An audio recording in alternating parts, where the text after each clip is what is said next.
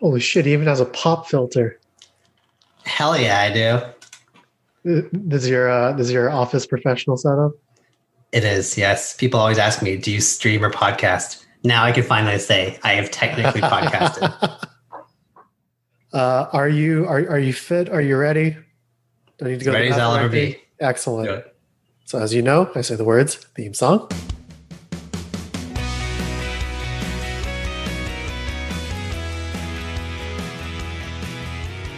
Hello and welcome to Hello We Don't Talk, Let's Talk, the show where I, Christopher Waugh, break the format by talking to someone that I've speak to on a regular basis for episode 50. 50 episodes, I did it. I'm proud of myself. This is me in a rare moment of self-aggrandizing behavior. But today we have the wonderful honor of talking to the legendary Mr. Edward Kim. Eddie, welcome to the program. Thank you. Thanks for having me on it. Sorry to break your format. It's okay. This was all my decision. I was like, 50 is a bit of a milestone. I got to do something special. And what's more special than doing something that is completely contradictory to what I've been doing the previous 49 episodes? Makes sense. Congrats on 50 episodes, by the way. Thank you. So that with that in mind, I'm not entirely sure what more I'm going to do at this point, because normally as part of the show, it's someone I've talked to, and also I have like things I definitely don't know that I can ask questions about. But we've been close friends for a long enough time where it's just like I know most of what's going on in your life, so I have to like theoretically take the stance of someone who who's been left in your past. So yeah. I'll preface this with a short story about when I first heard about you, which was at Macquarie.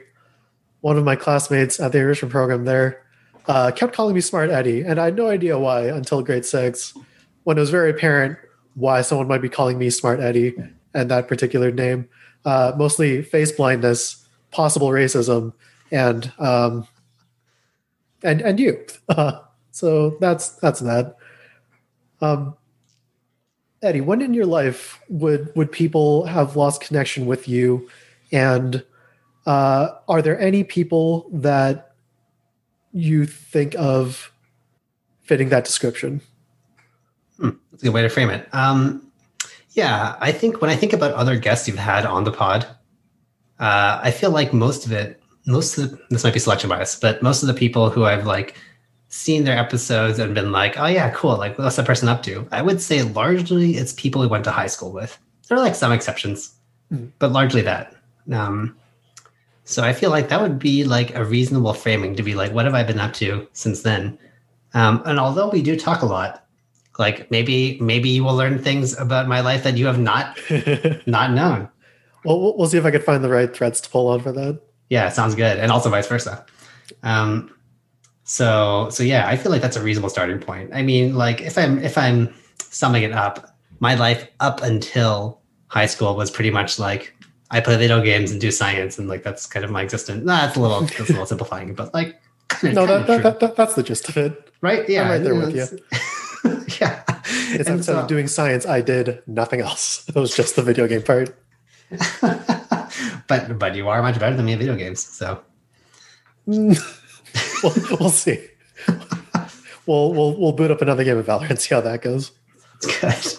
But yeah, I feel like where the crowds of people who I regularly interacted with, where that really shifted, was probably like high school and then post high school, which I feel like is true for a lot of people, right? Because it's like in high school you like have this consistent set of people you sort of hang with tangentially at least at minimum for like 4 years, and then you're like go and do other things and like live in different cities and stuff. So and you're like fully conscious sentient human beings who have the ability to like cherish moments at that point. You're not just man.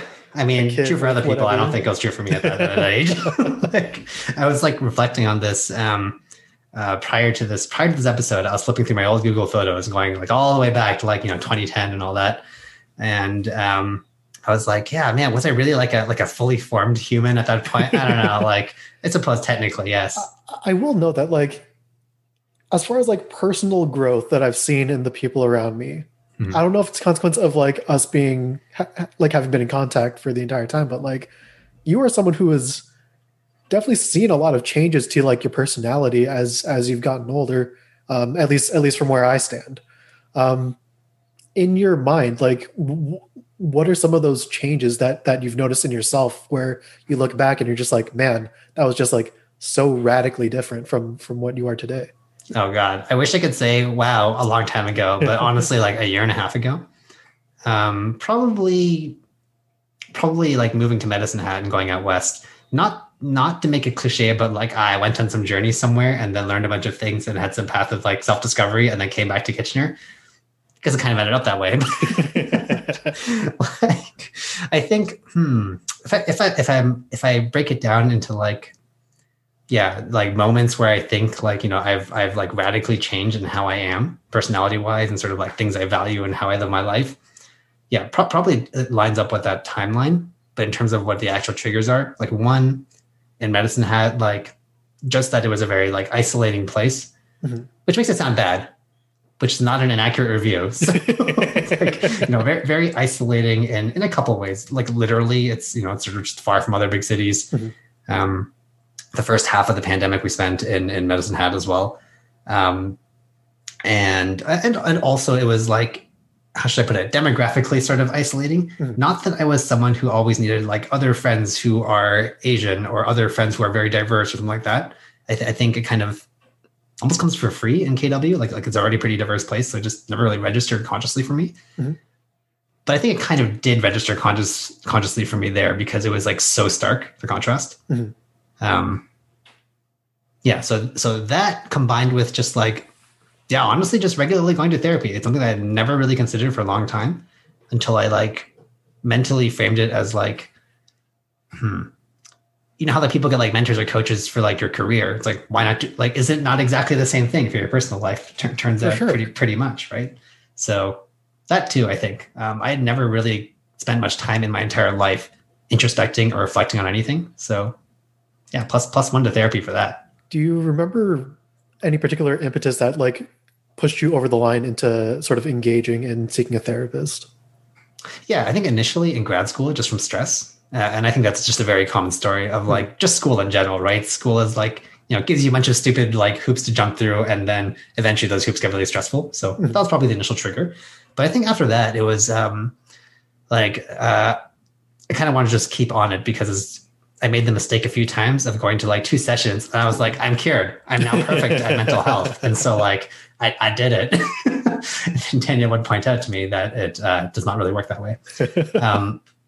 And then I think when I started really like seeing progress and change and like getting into it was early on with like the therapist I worked in KW. Right. So for context, I know you know this, but for any viewers, I went to grad school, like in Boston, then here for a bit, then kind of, you know, then Medicine Hat, then here again. So in that brief period where I was in KW and starting with a therapist here, he asked me a really, really interesting probing question where he was like answer this honestly. If you think about your own career and like how you think of yourself as like what your craft is. And so for me, that's perhaps obviously like science of some type. And like where would you put yourself percentile wise in like in the world or at least the relevant part of the world, like North America or something, right? And I was like, I'll be honest, like mid 90th, maybe high 90th. Like I think I'm pretty good at science and there's a lot to like back that up. And he's like, okay, where would you rank yourself as like a relationship partner or a friend? And I was like, oh, it's like, oh shit. Like, oh man, like honestly, like 20, maybe 30. Like if I really think about it and like, yeah. And then he was like, see, that's really interesting because a lot of people, they really fixate on one of those percentiles and pushing it really, really high without realizing that they might be like, either letting those other things stagnate or not realizing and like measuring up like how good are you at those different things? Is that where you want to be? Kind of went on a tangent there, but I guess that was like that's what the show's all about. The show's all about tangents. Excellent, just continuous tangent. Like right, if you connect all the tangents, it makes a path eventually, right? Yeah. So yeah, I think that was the trigger. Just having someone ask me that, like. I think that question was asked to me just kind of offhand, like probably a couple of years ago, one of like my first sessions with this therapist who I still see, like virtually, of course. but that one's really stuck with me because it just had never occurred to me. Like when I think about like being good at life, like prior to that point, it was usually about like, oh, am I good at my job, or am I good at like the whatever I think being a scientist is? Whatever value you contribute to like a capitalist society versus like any sort of intrinsic. Oh, yes, exactly. God, capitalism is such a line slash trap. But yeah, like 100%, right? Yeah, I was absolutely like, oh, yeah, I contribute this much output. Like how many dollars of revenue did I contribute to my company? Like how much stuff did I publish like in some journal? Like maybe I went too hard the other way, but now I'm like, all of that's bullshit. It's all just lies upon lies. Like things that actually matter are like, can you build meaningful yes with like your friends? Can you ask someone how their day went and really like listen and yeah, mean it, right? You know, can you if you have like a relationship partner, can you like actually enrich their lives and vice versa, and yet not be completely dependent on them? Like now I'm like, those are what matter. Like fuck capitalism. The boy's been radicalized. I say that knowing that. Oh, sorry, go on. The boy's been radicalized. Yeah, 100%. Yeah, 100%. 100%. And it's interesting because I say this knowing I'm kind of a hypocrite, because like as I stare at my desk of a bunch of like stupid computer stuff that I bought and definitely don't need, like there's some weird like dilemma of like thinking that capitalism is a trap and believing it, yet somehow very much still being in that trap. Yeah. Yeah. It's tough to just like fully commit to the ideal and just like go live off the grid somewhere. Like you're still going to participate in society, but like you're going to try and like make some nudges to the pendulum as best as you can within those structures. Yes. I think like, yeah, exactly that. It's like, if you can at least be like good to the people around you, even if you're in this kind of like crazy system that you can't escape, at least you can bet on trying to be good to the people around you and hope to do the same. And like, that's a pretty good like goal for life. I think that is a stark contrast to what I used to aim for in terms of for like, sure. Yeah. Like I think anyone who knew me, even in high school, I would say it's quite a definitely in high school. Actually, that was probably when I was the worst. Yeah. You were mad scientist mode that, you know, we were still supporting you, but yeah, because it seemed like this insane idea that was obviously never going to really pan out to like anything super insane. Like you weren't going to be Elon Musk. I think the mentality at the time was like if you had like gone down that path, you would have ended up in Elon Musk territory probably. In many aspects, yes, especially his mentality. It's like when you see like his inability to just connect with or understand like regular people's lives or what they care about, I'm just like, wow, man, I really could have gone down that track. Like, yeah. So let's rewind it back a little bit, I guess. Coming out of high school, when the majority of listeners to the show would have last seen you, take us through your academic journey through university. You went up to U of Guelph because that was where you had the most scholarship money. We clown on you. Yeah. We clown on you for this on a regular basis. Absolutely. Yeah. God, I got clowned on so much at the time for not going to Waterloo, but like, hey, it worked out. Yeah. Made it to the Waterloo of the South. They always come back. Yeah, exactly. 100%. Like it was about the scholarship money. A savvy financial decision. Yeah, pretty much. I was just like, damn, university's expensive. Like, let's make that less of a thing. And I remember like, I remember now I'd gotten that scholarship after I had like tanked a couple interviews. I remember I interviewed for what's it called? Like the Loran or whatever. Mm-hmm. That one I think you can take to wherever university. So my original plan was like, I'm just going to win that one and like take it to where I live. And then I got like dunked on in the interview. I don't know if I ever told you this, like the story of just like a lot of people got dunked on. This was one of those. Yeah, definitely haven't heard this one before. Okay, yeah. See, this is a thing I really shouldn't be too unfair to myself, but a thing I didn't do before, which I do now, which I like more about myself, which is like sharing things where I failed. I definitely used to just like chuck that shit out of my mind and thus not share it and like not even be able to mentally register it. So anyway. Story time about, so I was at this Lauren interview. I think it was like the semifinals for provincial round, whatever it is. And yeah, it was like a big panel interview with, a bunch of like 17-year-olds. And I remember like some people like burst into tears in it, right? It's like they would like get called into the panel, come back and they'd be crying. And it's like, wow, like they really grilled you. So In my case, it was less. So thankfully that didn't happen to me. But like, you know, when you're in an interview and it's like it's 1 minute into it and you're already like, oh God, this is a waste of everyone's time. And everyone knows that I'm doing so poorly. Yeah. So it was one of those interviews where they look for people who are like, you know, like the all-rounders, good at all kinds of things. And you had like some written application that you needed to write to get to that stage. And they would kind of probe into that to see like, you know, how good are you at the different things? And it was kind of a given that everyone at that stage was pretty good at academics. So they would try to like get a sense of like your hobbies and passions. This is where it went very poorly for me because I had mentioned like, oh, I play flute.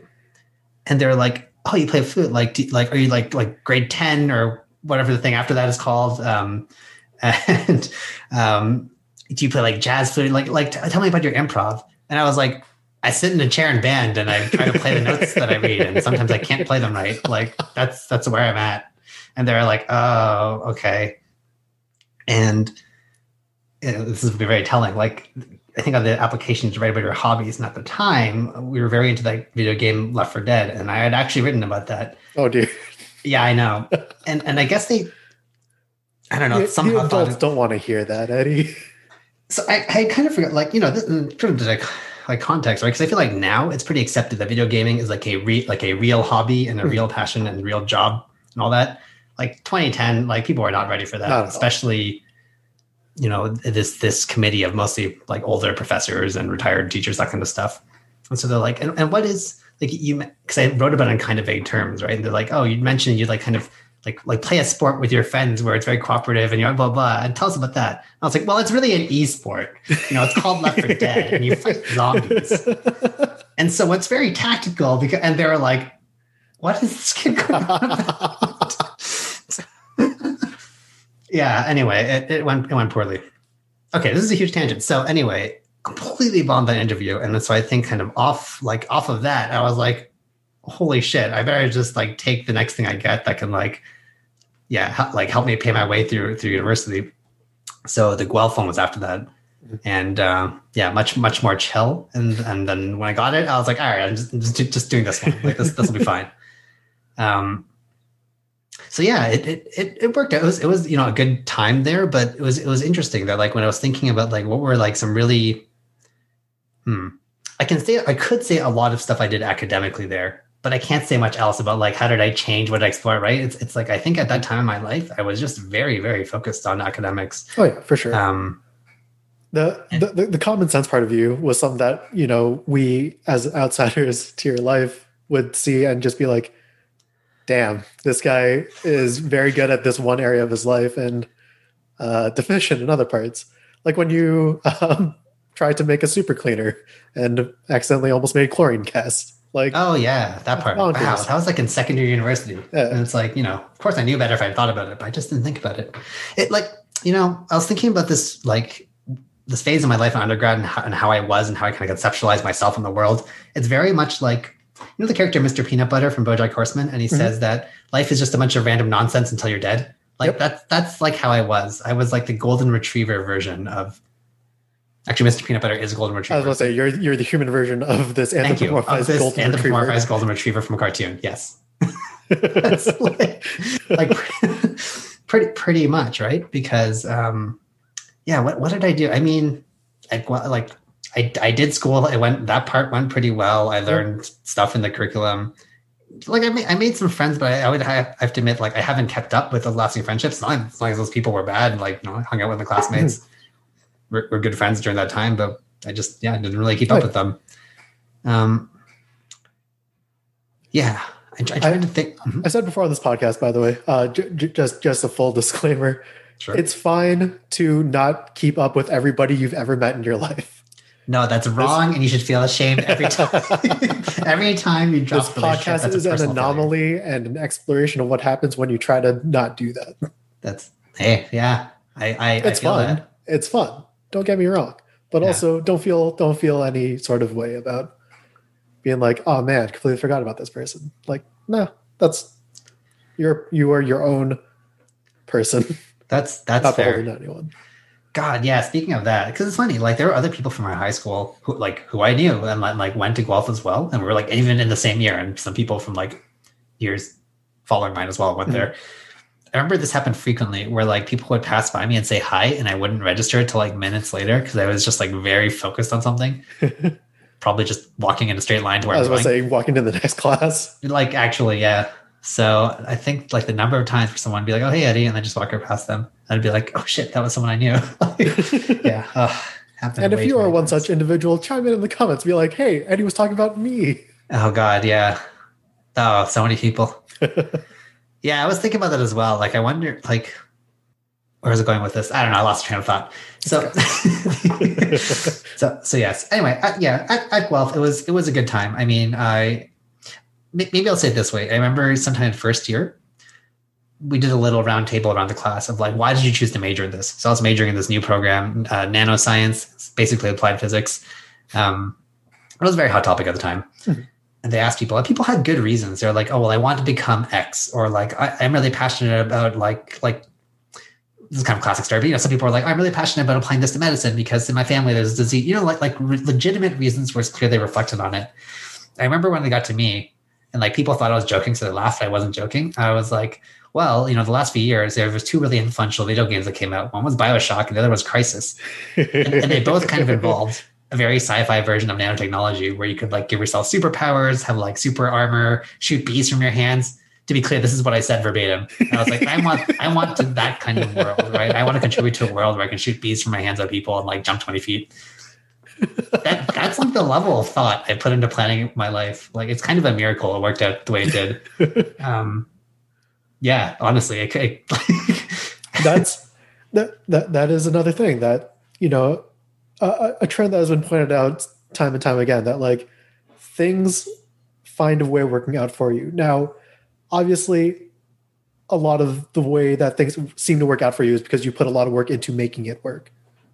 And that's something that I admire about you. Thanks. I used to be like, people said that about me for a long time, like a decade plus. I used to be like, no, it's mostly my hard work. I have become convinced it is mostly just luck. Yeah, like honestly, even Daniel believes this now. She's like, wow, it like really is just luck. Cause like, so some part of it I think is like, I think nowadays people would call this like privilege, but being very specific, like being born into circumstances in which I could take advantage of certain things. Or like was exposed to things earlier. Like ultimately the same thing, right? Yeah. Things like that. But a lot of it was just dumb luck. Like, okay, a great example of this. Like how you found your current house. I was actually just going to give that example. Yes. So, I mean, like, I guess, some of this, but yeah, for reference, I don't know if you know all of this. So we come back to KW. We were just living in an apartment complex.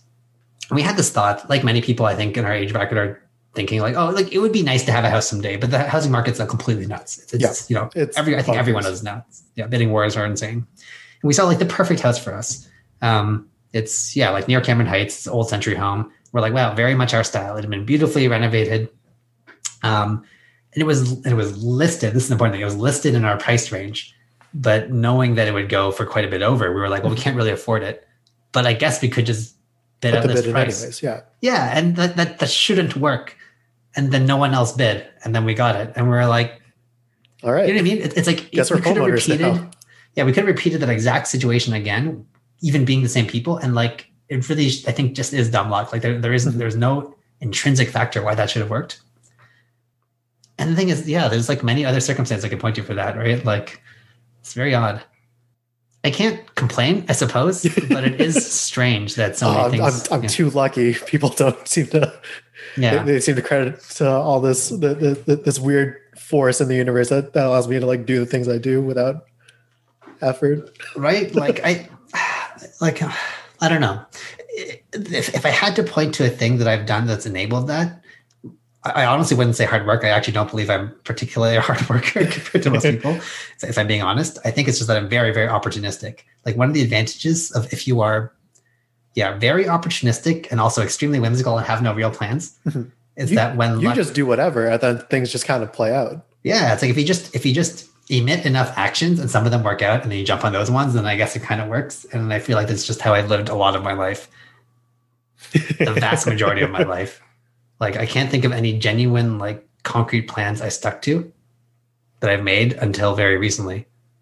And I'm struggling to think of examples now, but actually I have none. Like my whole life, like it's weird because Dania and I have often talked about this recently, where it's like her read of me in high school before we had like gotten together and started dating was that like I was this kind of like, you know, mysterious kind of like, you know, like hard to get to know person who like must have had some kind of secret master plan.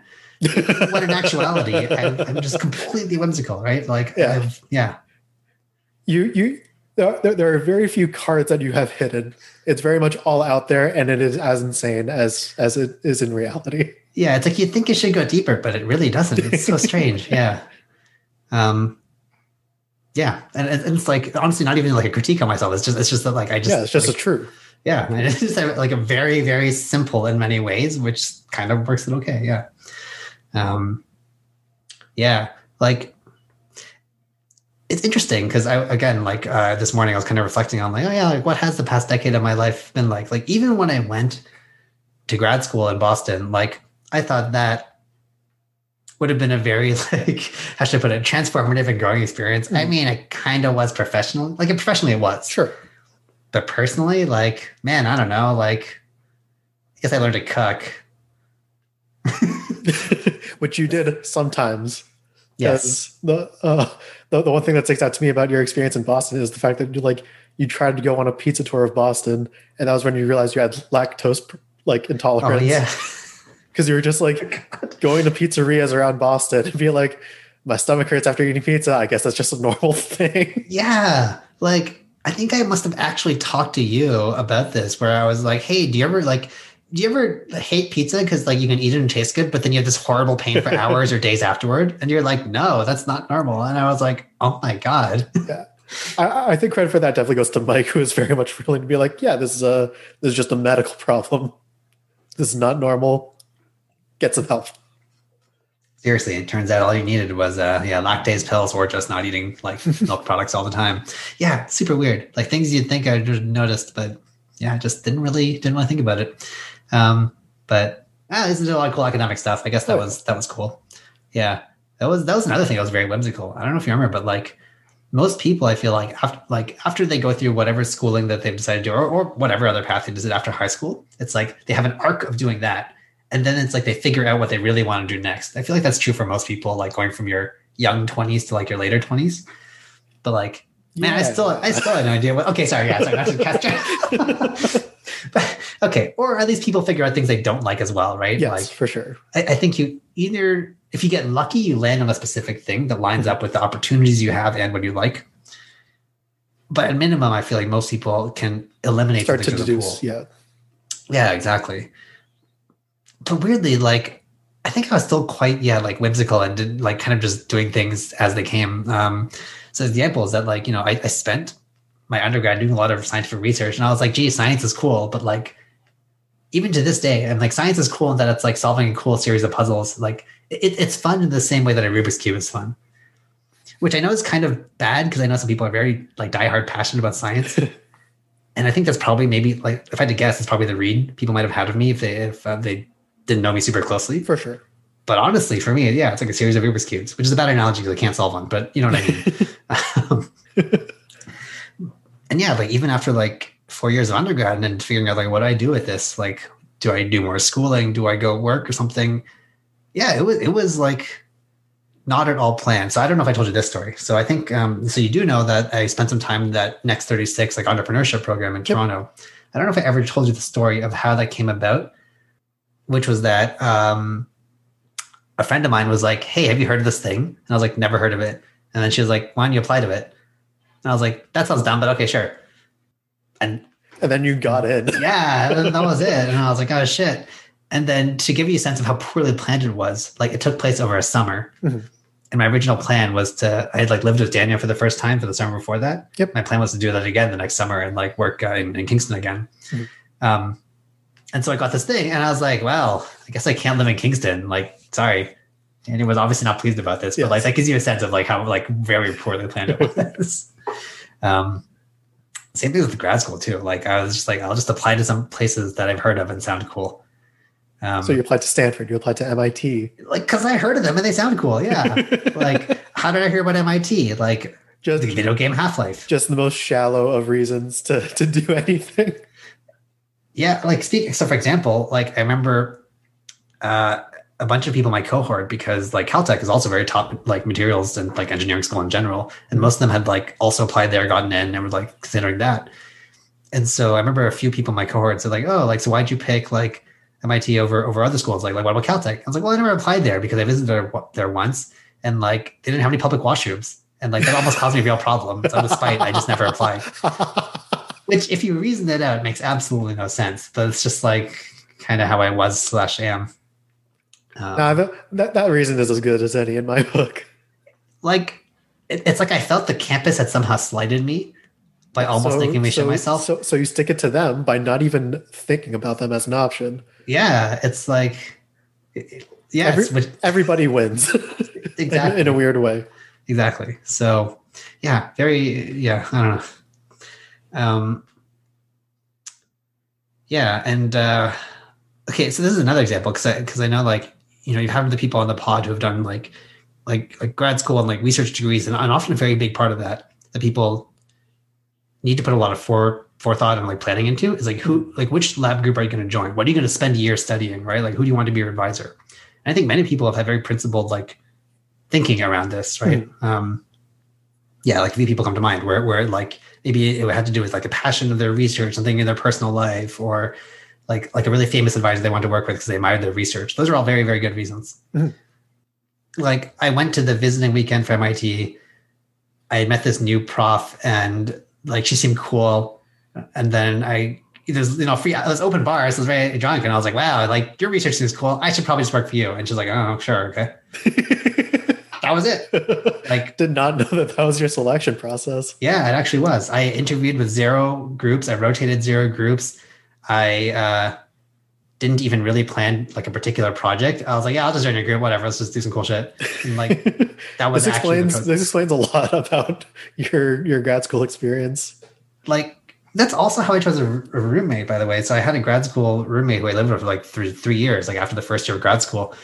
The process by which I chose to weird because it's symmetric because there are a bunch of people in my cohort and in my class. They seem cool, but like we wouldn't necessarily gel to the point of like having similar lifestyles. Most of them are more outgoing than me. And there's another dude who I was like, I've never talked to this guy ever, and he never seems to talk in class. We should probably live together. And so I told him exactly that, and he was like, "Yeah, makes sense. Let's do it." Worked out fine. So yeah, I don't know. It's weird to think that in like many ways I've kind of like stumbled my way through life, but like. I don't know. Maybe that's just how it is sometimes. You're just gonna keep doing it, I guess. Like, right? Yeah. Like, why fix it when it broke? Exactly. Yeah. So, yeah, it's weird. It's weird to think about because it's like it's span. Like, I was talking about undergrad and talking about grad school, and like school is just mostly what I did. Those 2 arcs kind of encompassed to like 8 years of my life or something, 8.5. Yeah, it's weird to think just about. Just like this intense focus on a specific part of your life. Yeah, and then as is my way, the moment it's over, to chuck it out of my mind and like never think about it again.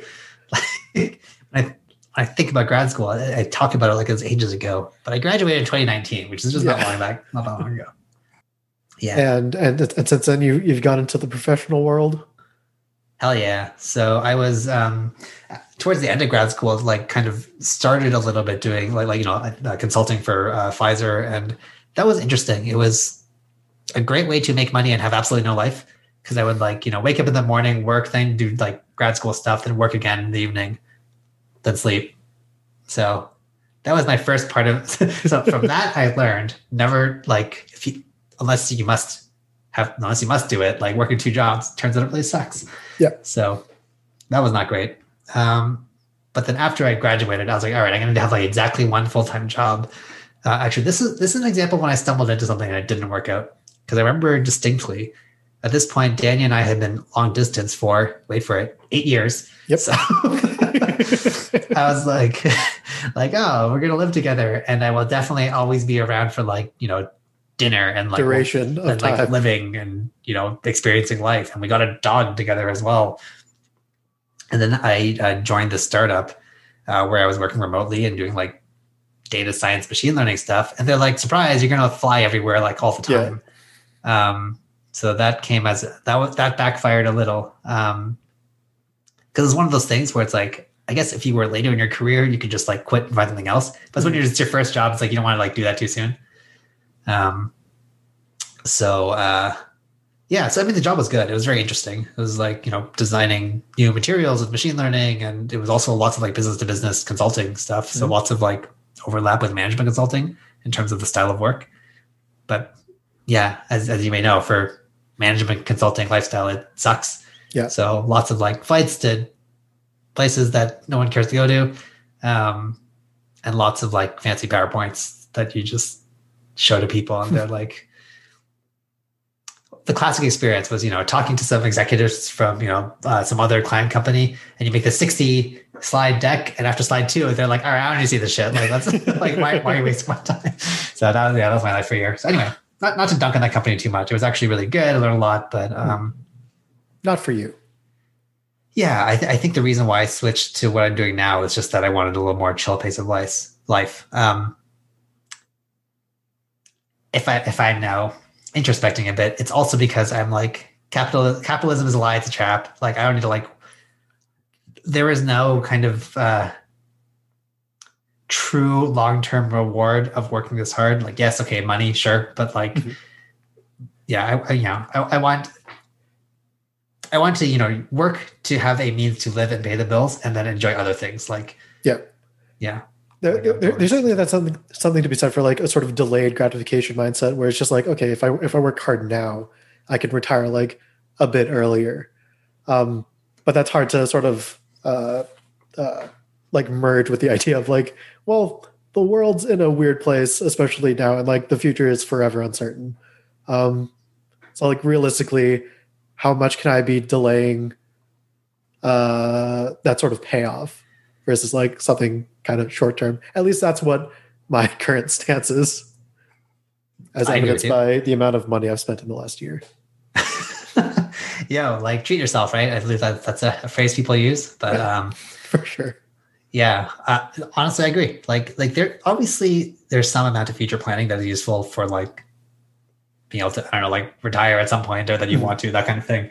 Or for people who do not yet have one, thinking about like buying a house, where it's just like you got to save up for a while to get that initial down payment, and then from there it's like fine or whatever. But like that sort of front loading means that you need to sort of get that capital initially. Yes. Yeah, absolutely. I think the part of like the aspect of that where my mind changed somewhat recently, like in the past year or two, was that like capital, or just like having more money is part of it. But also there was this like, I think, I don't know, toxic idea I subscribe to where like working hard is somehow a reward in and of itself, or like always building more professional skills, or like, I guess this is probably just what people call like hustle culture or whatever, right? Like the idea that you have to always be advancing, always looking for the next like promotion or big thing, or like making impact in the world. It's not to necessarily like dunk on that idea. It's not like doing that is bad. But I think it is like it doesn't come for free. This was basically around the same time where I going back to the idea that like my therapist had said, like, where do you rank yourself in percentile of all these different things? And I think the other follow-up that I talked about with him was like, and where am I spending my focus or effort in those different areas?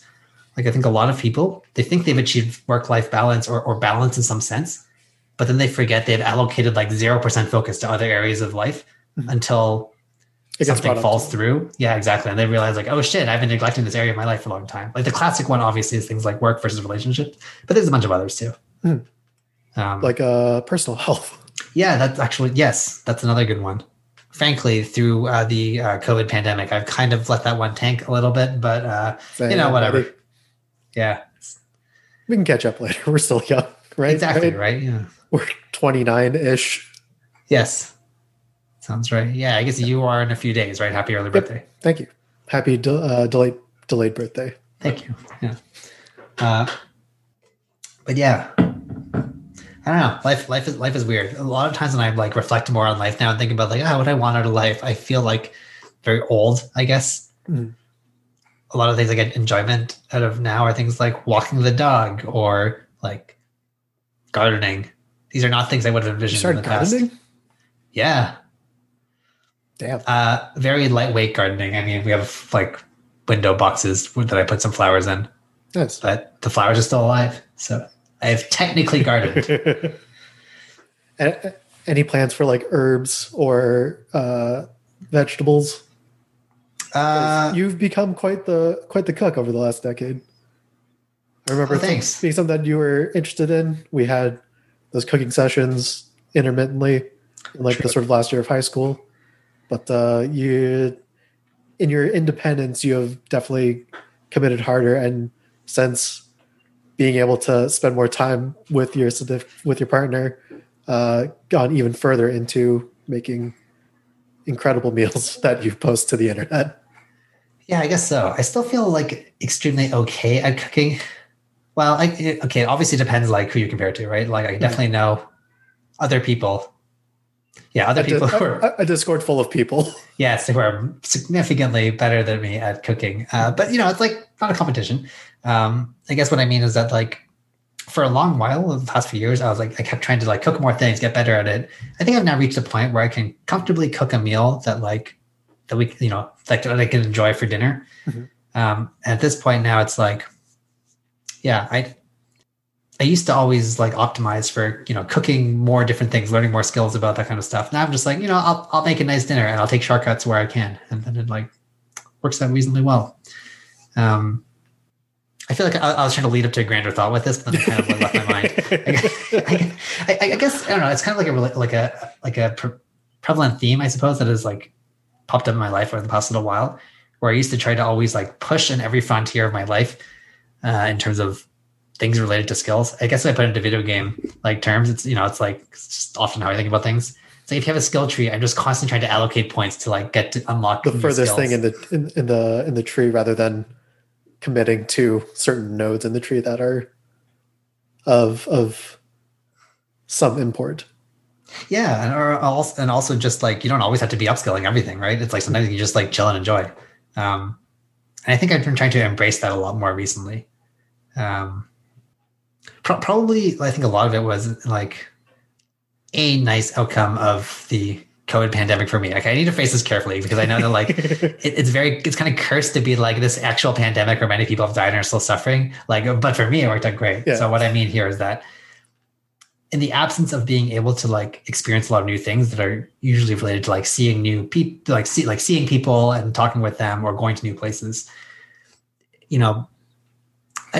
I guess in some sense, like there's a past version of me that would have thought like, oh, if I just like chill around the house and like, play video games or watch TV or just like cook the same kind of dishes every day, I'm somehow wasting away. But I've realized that like, actually there's nothing wrong with that at all. Like that's literally living life. Yeah. That's kind of, it's doing something you enjoy. Like why should you feel bad about that in any degree? Yeah.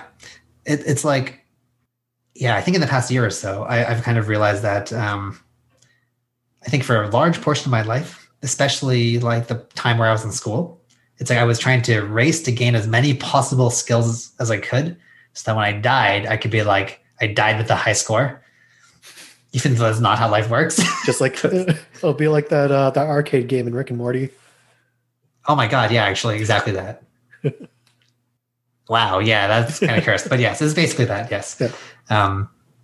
So I've now kind of like taken a step back a little to just like actually chill and enjoy my life. Not to say that my life has like been this like horrible race to the finish like prior to that, but maybe it's accurate to say that I wasn't. I suck at idioms. Is it stop to smell the roses? Yep. Okay, thank you. Very good. I'm very much better. Like, thank you. I'm very much like Biff Tannen in Back to the Future, where I like always get those phrases slightly wrong, such that they no longer make sense. Yeah, there was a really bad one I did like where I think there's a phrase, flush with cash. Is that right? Yep. Yeah, I think I said plush with cash, and Daniel was like, "That it's actually doesn't make sense." It's applauding you for the attempt. Yeah, exactly. Right. Yeah, that's classic. Yeah. So I don't know. I'm just kind of like chilling in life now, and frankly, I'm loving it. Like, if you had to ask me what are my goals now, I mean, much like other points of my life, it's kind of whimsical. I was going to ask you that question. Damn, sorry. It's okay. It was actually a question that, so the part that a lot of the viewers don't see, and but people on the guests who know you may have experienced, I had in my mind that episode 50 was going to be talking to you specifically. So basically, any sort of mutual friend that I had on after the recording stopped, and I got to just relax and have the stress of an off the record conversation. I'd asked him, it's like, okay, I'm going to talk to Eddie.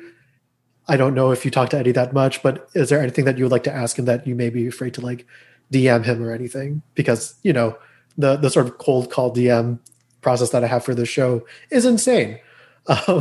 It's just like boldly initiating conversation, essentially.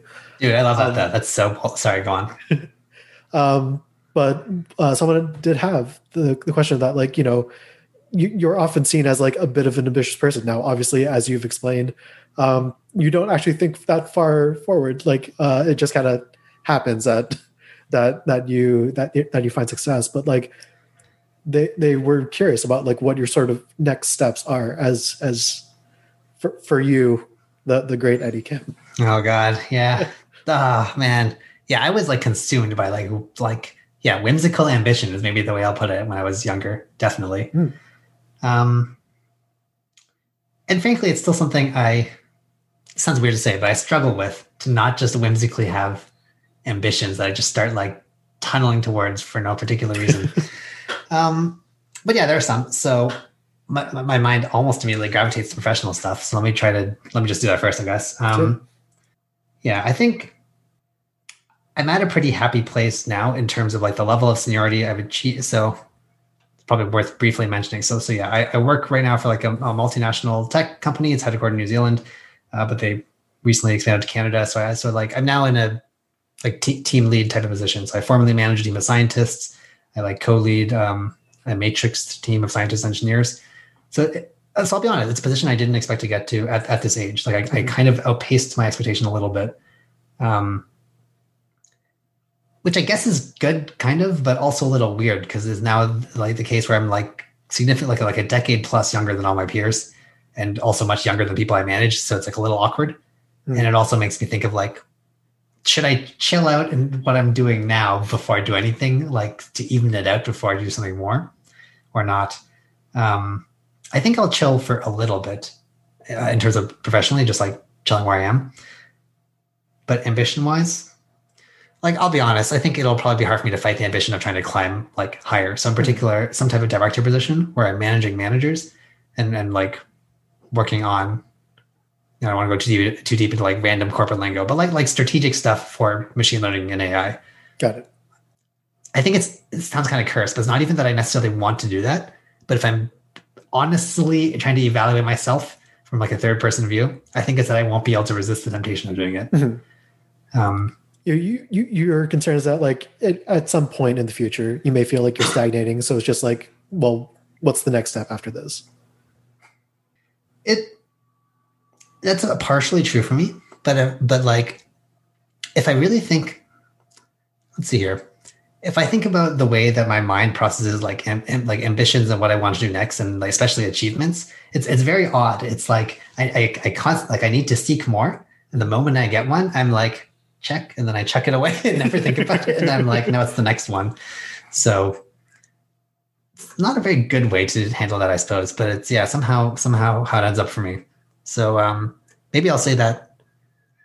Yeah, I think kind of just climbing the corporate ladder is probably where I'm going to go next. I tried the startup thing, but it's, I don't know, too personally stressful for me. Mm-hmm. So probably climbing the corporate ladder at like large corporations.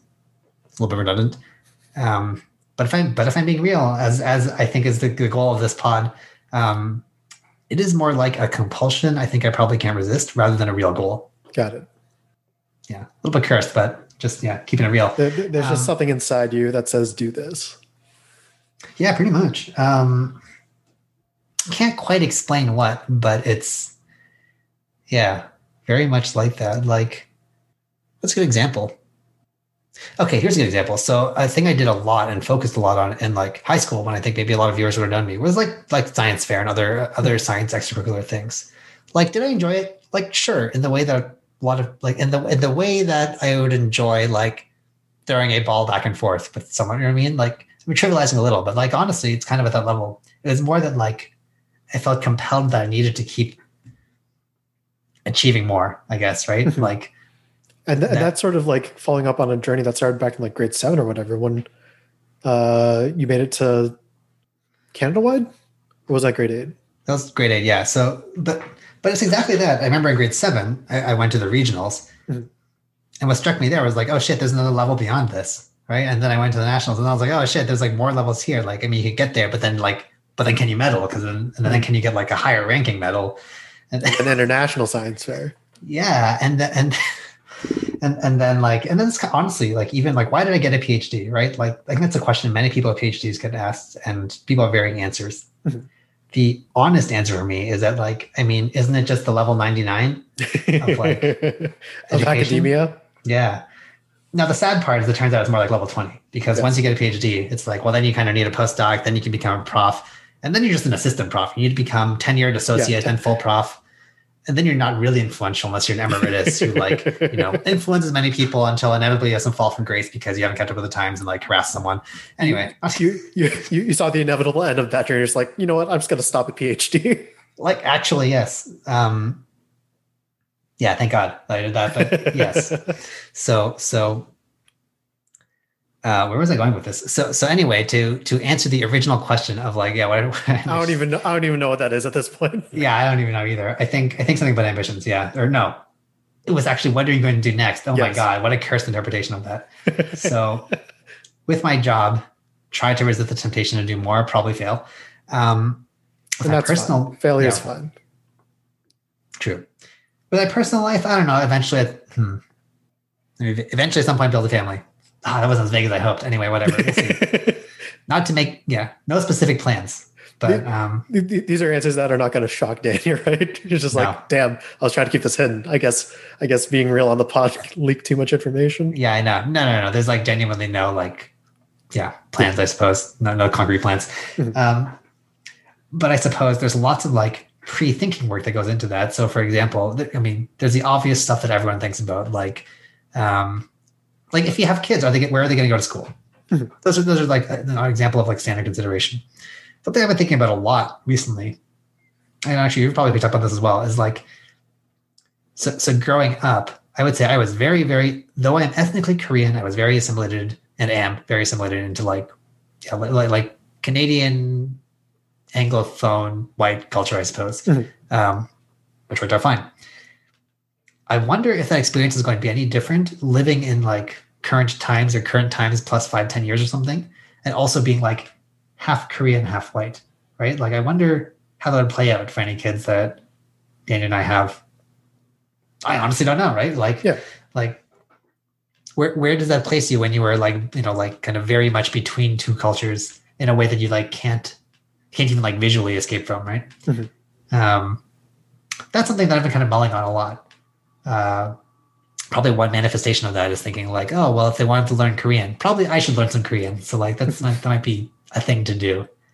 So in terms of things I'm doing next, maybe that is like, maybe that's one of the things, like trying to really think about actively, like embracing your culture. Yeah, pretty much that. Because I think one of the reasons that's come into active, there's two reasons why it came into kind of active thought for me. One is that like at least Korean popular culture is like having a moment, or has been for the last few years. And in Medicine Hat, I had this instance of like, oh, I kind of want some Korean food. And then I was like, oh shit, there's like literally nowhere to get it. That's good. So I had to just make it myself. That was kind of an interesting experience. I was like, oh yeah, I haven't really like done this since I was a kid. Mm-hmm. Not that I really made dishes as a kid, but like helped my mom or something like that. So it's just interesting to think about, like, what, like when you want to connect to a culture, but you also live in a different culture. And like for context, I've never even been to Korea, right? Like it's not like I frequently went there for summers or anything. I've like never been. So it's just an odd thing to think about. Like how do you want to preserve another culture, like in a way that's meaningful to you, but not just like a copy paste of like pop culture or something, right? Mm-hmm. That's been an interesting one to think about. So I think kind of mulling on that is another thing of like what I'm doing next personally, I suppose. Have you signaled this sort of intent to your parents about like learning more about your heritage or background? Yes. It went okay at first, and now it's going pretty well.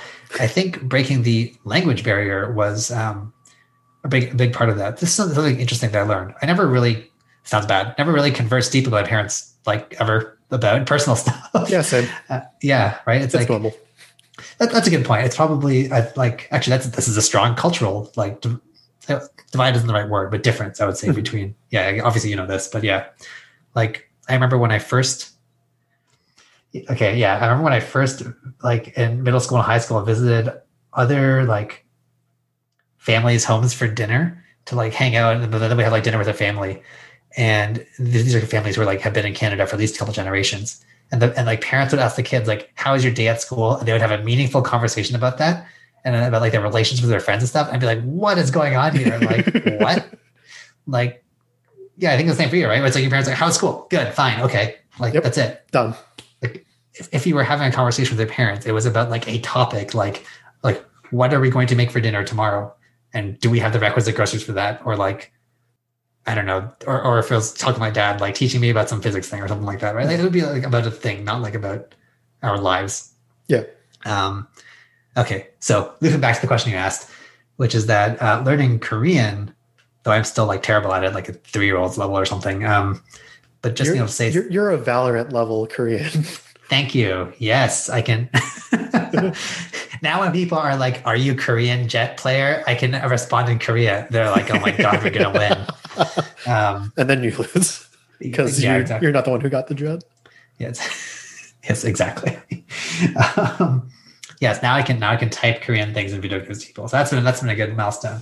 But with my with my parents, just talking to them a bit in Korean, I think has made them like open up a bit, like in terms of talking about like their own lives, especially their lives in Korea earlier. Mm-hmm. And also like my parents are just much more expressive people in Korean, which makes sense when you think about it, right? Yeah. Of course, it is their native language that they grew up speaking and spoke until they're in their mid-20s. But it never really occurred to me. I'm like, oh yeah, maybe it's much more easy to have like meaningful, expressive conversations with people when it's like the language they are actually comfortable in, like actively talking and thinking. So that has been kind of one of those revelations where it's like you get a revelation and you're like, oh shit, that was obvious. I probably should have known that one. But sometimes I gotta jot that one down actually, because like my parents would push me to like take a Mandarin class or whatever, even though we speak to Cantonese. That's not here. I was gonna ask. I was like, wait, but like the rationale that they always gave me was that like you're gonna need this for like business in the future because like China's such a big market. So just go take a Chinese course. But yeah, like my conversations with my parents are very much just like that sort of stilted question response done. And with my mom, it's not nearly as bad because like she was born here, so her English is fine. Yeah.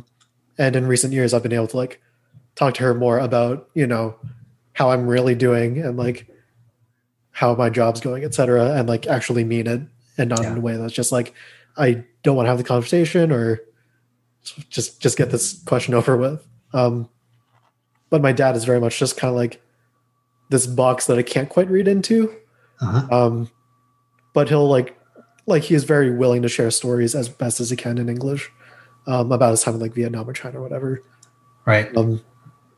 But I definitely feel like there's promo that could be done that I can't do because I can't get the language right. Have you thought about learning like Cantonese? No. That's fair. Turns out, super hard language. Yeah. Actually, I had this. So, as I'm sure you know, right? Like in Korean, also in Japanese, right? It's like you can also just use Chinese characters. Mm-hmm. It's useful. And I think I've learned like 20-ish, like the Korean / traditional Chinese versions. Mm-hmm. And I remember thinking like, wow, like I've got these. How many more do I need to be like functionally literate? And it turns out it's like 10,000. I was like, oh, okay, like all right. Yeah. But yeah, no, I totally feel you on like the language thing. It's very interesting hearing what you said about your parents saying like you should learn Mandarin because it's like the more dominant language in global business. Mm-hmm. That is actually the same as my parents said to me. They said that about English and French, saying like that's actually the reason why past the age of like 4 I didn't speak any Korean at home, because they're like, just perfect your English. Yeah, you're not going to need this. Just focus on the 2 national languages of the country you're in. Yeah, if you want to succeed.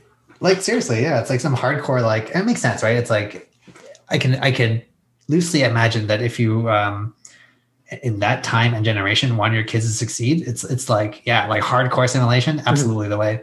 Just play the game. Seriously.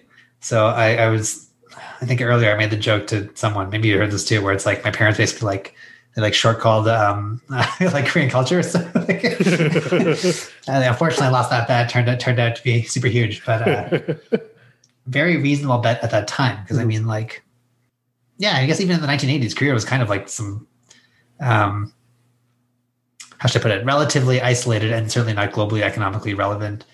That's not really true. Relevant in Asia, sure, but not really influencing North American culture. Certainly not with his language. Weird how that's changed. Frankly, just true of like East Asia and just all of Asia in general, I would say. Oh, yeah. Yeah. Like, I remember, this is interesting. Like, when I moved to Medicine Hat, I remember the first cafe we went to, cafe is not the right word, but like cafe plus like burger joint, I guess. I got a burger and fries. Baby. Yeah. Oh my. Yes. Actually, the one cafe plus burger joint in the city that was also a board game place and a bingo place. Anyway, so, really just everything in one building. It was a hangout space. Yeah. I got a burger and fries, and the fry upgrades were regular fries, makes sense. Onion rings, poutine, yep, kimchi fries, and I was like, of the choices, I am surprised that one is there. Yeah. So, interesting how the times have changed. I feel like I had a follow-up thought, but then I didn't. That's fine. I also felt like I had a follow-up thought, and I kept quiet. That's totally fair. Like, we're great at this. We're a great duo for this. I know, right? Yeah. Like, it was really funny because before this, I was like, oh, I know Chris so well. We'll just riff off each other like flawlessly. To be clear, I think we're doing pretty well. Oh, yeah, for sure. I think that the year plus of just only really having Zoom conversations has eroded my ability to like have a natural conversation with someone. Like, I was already pretty weird, but I've become much, much weirder. So speaking of interpersonal communication challenges, like that's a facet of you that I think a lot of people kind of see. But like you mentioned that I'm going back to like 20 minutes ago. That, you know, in your first sort of gig out of your grad program, you had to do like a lot of B2B consulting stuff. Oh God, yeah. How did you find the sort of space to work in where, you know, you are who you are, but also had to talk to people on a regular basis for work? It's a fair point. Weirdly, it's fine professionally because it's so structured. Is maybe the way I'll say it. And I find this is true of a lot of aspects of both work and school. I think at least just for like how my brain works or something, when there's like maybe a playbook is the right way to say it for a conversation or for even like where to physically place my body in a room or something, it's very, very easy. Because then it's just like, there's a rule book, just follow it. It's fine. Mm-hmm. When things become very unstructured, that's where I really struggle. So I can give some examples here. So I'll start with one that's not about work, and then I'll go to a work one. So in terms of the physical thing, like in a classroom, you sit at your desk. There's nothing to it. You just follow the rules. It's super easy. At a party, at a house party, weird to think about a time when those are still a thing. But yeah, like way in the before times when house parties are a thing. Yeah, like I really struggled with that because there's these dynamic, like, you know, groups of circles of conversation that form and disperse. And if you just don't have the intuition for that, like I do, you like walk in a circle between circles and get really confused and just like stand in the corner. And it's not even like that I'm like, I don't mean to paint the picture of like, oh, I'm sad in this party, no one's talking to me, I stand in the corner. It's like, no, I like genuinely don't know where to place myself in this room. And it's like blowing out my brain. So like, the corner is open, I will just go there. Yeah, exactly. Yeah, so that's one example. For work, I would say like when you're talking to people and you're in a meeting, there's just such a high level of structure for it, right? There's an agenda and there are like goals that you you try to get out there. Exactly. It's not like a real conversation, right? It's like you're often trying to solve a problem or asking questions like that. And for me, that's what makes it work. And so I think in terms of my job, I would say it wasn't until a couple of months in that the people I worked closely with kind of picked up that like, oh no, like Eddie's actually super awkward in real life and like he's kind of like putting on a persona for work. because it would crop up more in one-on-ones, where I think if you're good at one-on-ones, you talk a bit just about life before that. Mm-hmm. But I think it became too clear that I had like a very scripted way of doing that. And when it like got too like unscripted, I'm the type of person where it's like, if this is a work meeting and we spent a few minutes like talking about life, irrespective of what you had talked about, even if you're starting to get really deep into some personal thing, I would just be like, so it's now 5 past the hour. Why don't we go to our agenda? Like, that's like, I'm just like, oh God, it's become too unstructured. Like, need to do work things. Get back on the rails. Yeah. And so kind of in a funny way, that kind of worked okay for consulting because like people just perceive me, I think, as like, oh, like this is a guy who wants to like, like stay close to business, get things done. That's fine for like, some fast-paced startup. Yeah. It's worked out less well in like office socials and stuff. I think because I've been working in engineering, like tech companies, it's kind of fine. People are like, well, whatever. He's just kind of weird, like NBD. It's par for the course. Exactly. There's no red flags going off in these conversations. Yeah. And I think honestly, I've become like much more upfront about it. I think in the past couple of years of my life, it's like when I start to get to know people better, I'll like straight up tell them, I'm like, hey, so just FYI, like I can do very structured social things. When there's no structure, like please expect me to just be like completely like lost and I have no idea what I'm doing. I'm not necessarily not enjoying myself. I just like, like give me a framework that I can work with. Otherwise I'll just like wander and do weird, like random things. So, and I've also been pretty upfront about telling people like, oh, I'm an introvert. And I mean this in like the classical sense where it's like, I can spend some social time with you, but then like it will drain my batteries and I really need to like not interact in order to recharge. Yeah. Please don't be offended by that. So I think just in like the current social discourse, people are much more understanding about that kind of stuff. Mm-hmm. Yeah. Like, I mean, like, for example, I hope obviously enjoying this, but it's like the one social thing on my calendar today that involves talking to people. I was about to say, we have a thing booked tomorrow. Are you going to be okay for that? Maybe. but it is a social thing that I can prescribe my own structure to, right? Because, for example, you don't have to talk to people when you're eating food. So exactly. Yeah. It's going to be good. Yes. Looking forward to it. Same, honestly. Yeah. But I don't know. I can only like maybe another way to say it is I can only dial my brain to like 100 or 0. Like there's really no in between. So it means I'm just like standing there staring off into space, doing absolutely nothing, or like really putting all of my brain power into thinking like, where am I going to stand in this? Like, God, especially like big social events, right? Like a cocktail party at a conference or something, right? Mm-hmm. Cocktail party is not the right term, but you know what I mean. Like just like an open bar kind of. Thank you. Schmoozing. Yes. Where there's like hors d'oeuvres and stuff. Yeah. Like those are the things that's like either I genuinely stand in the middle of the room and stare off into space, or I'm like really intensely thinking like I'm going to stand exactly here because that's closest to the wine and also equidistant to like the free like cheese or something. And then like, yeah. But then my concentration gets broken when someone's like, oh, and who are you? And like, what are you doing? And I'm like, damn it. Now I can't focus on like when's my opportunity to get the next cube of cheese or something. Yeah. Anyway, this is a day in the life. What a life. Yes. So Eddie, you said you're a big fan of structure, so I'm going to ask my singular structure question that I've started to ask everybody that comes on the show. Mm-hmm. You know what it is. Who's someone from your life that you would talk to if you were to host your own version of this show, where you talk to people you haven't talked to in a while? That's a good one. So I have 2 possible answers. Well, no, yeah, like probably my cousins. So I have a lot of cousins. Is that right? Yeah, I have a lot of cousins, but most of them I haven't seen since I was a kid, and I think they live in like Korea or some people like in Vancouver or something like that. That'd be interesting. Mostly just because it's like when you haven't talked to an extended family in a while, and they're like reasonably distant extended family, mm-hmm.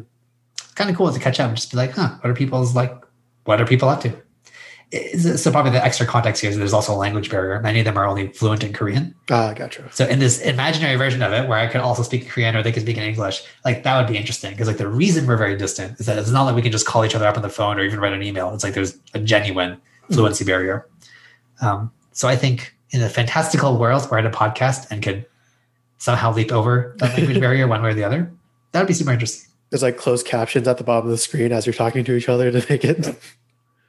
Honestly, that could work. That is an interesting idea. But knowing me, I won't act on it. But it is an interesting idea. Are these cousins of like the sort of similar age range, like generation thing?